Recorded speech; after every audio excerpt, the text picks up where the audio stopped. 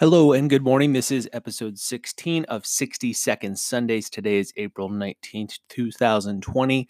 Stimulus Sunday. Stimulus checks probably went out this week or your direct deposits. So hope you guys are good on that end. Just wanted to wish everyone well. Hope you're thriving at home and staying sane. On my end, we're progressing through the Harupa and Palm Desert transactions. And a new episode of Chino in the Hills was released this week.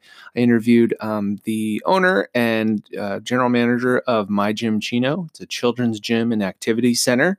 And really, at this point, I just have a question for you, or a request for you, is if you have any questions that you've been leaning in on recently that you find interesting, why don't you reach out? Let me know what questions I can answer for you on your end with what we're going through.